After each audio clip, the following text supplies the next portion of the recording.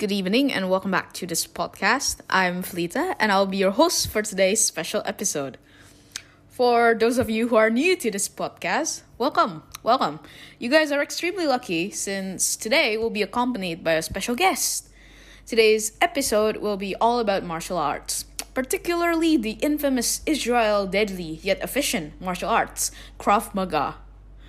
We have here joining us for today an ex-Israeli soldier, Miss Dafina. Would you like to introduce yourself? Hi, my name is Dafina and I was a soldier fighting for my nation Israel. Yes, indeed. Krav Maga is so well known here and most people are taught this type of martial arts for their self-defense. Again, thank you so much for joining us in this session. So, I guess before we really get to understand what Krav Maga is, could you give us an introduction and possibly a brief history to Krav Maga itself? Krav Maga originated in Czechoslovakia in the 1930s, primarily by Imre Lichtenfeld, to protect his people from brutalization in pre-World War II Europe. He combined different techniques to form an effective, simple approach to self-defense for the Jewish community. The earliest form of Krav Maga was known as Kapap, combining boxing, judo, wrestling, knife fighting, stick fighting, and gun disarm methods. Wow, that was such a detailed explanation. Right, I guess shall we move on to the next topic? Sure. So, we know that the everyday Krav Maga is mainly focused towards self-defense. What are some useful techniques you could recommend to our audiences here that they can maybe implement during unfavorable situations? There are actually a lot of techniques that non-athletic people can follow, but I recommend this technique the most, which is cross-body punch. First, you have to stand tall with your back straight, abs engaged, shoulders relaxed, arms at your sides, elbows bent, and feet spaced wider than your hips. Make fists with your hands and bring your hands up in front of your chin as if it's in defense. Next, you have to breathe deeply and keep both feet on the floor at all times as you punch your right arm, which is in line with your shoulder, across the midline of your body, towards the left while pivoting towards the left on the ball of your right foot. Then you have to pull your arm back to the starting position, returning to face the front. That's one crazy useful technique you got there. I guess a common follow up question to this would be how can one easily practice this technique in order to really maximize the effectiveness? You can put greater force when you punch, as it will be more effective when you defend yourself. This is not a technique that you can master in one night. Keep practicing until you get the hang of it, and you can use it anytime you need it.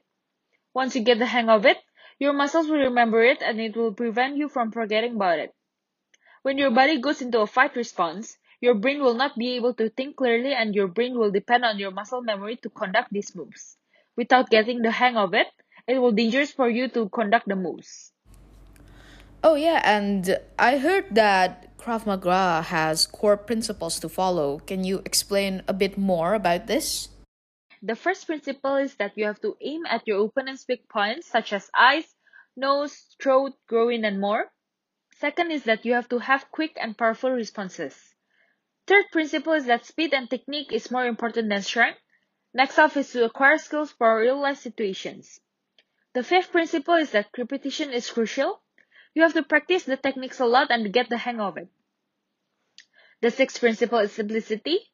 The seventh principle is that Krav Maga adjusts to your abilities. Just do the techniques based on your abilities and don't overdo it. The eighth is that you have to minimize the fighting as you might lose control if you do it the other way around. The ninth principle is that you have to stay on your feet as you don't want to fight on the ground.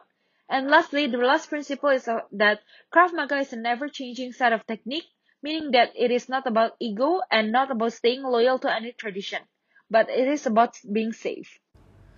Ah, so those are the principles for Krav Maga. Oh, and since we're running out of time, I guess I'll be asking you the last inquiry for today. What do you think about Krav Maga itself?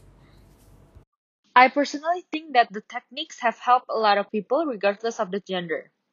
I think that it is the most practical form of martial arts, with a lot of different types of martial arts being combined. It is almost flawless and most of the techniques are already improved. Wow, I can see that you're truly a Krav Maga enthusiast. Thank you so much for your opinion. And for our listeners, there are a lot of health benefits that martial arts can offer. And as all of you know, it can be really beneficial for everyone's self defense.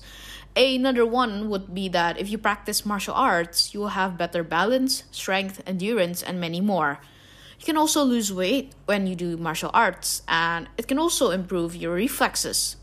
There are a lot of reasons why martial arts is good for your health, and you can research more about it on the internet. Okay, then, guys, I guess we're out of time.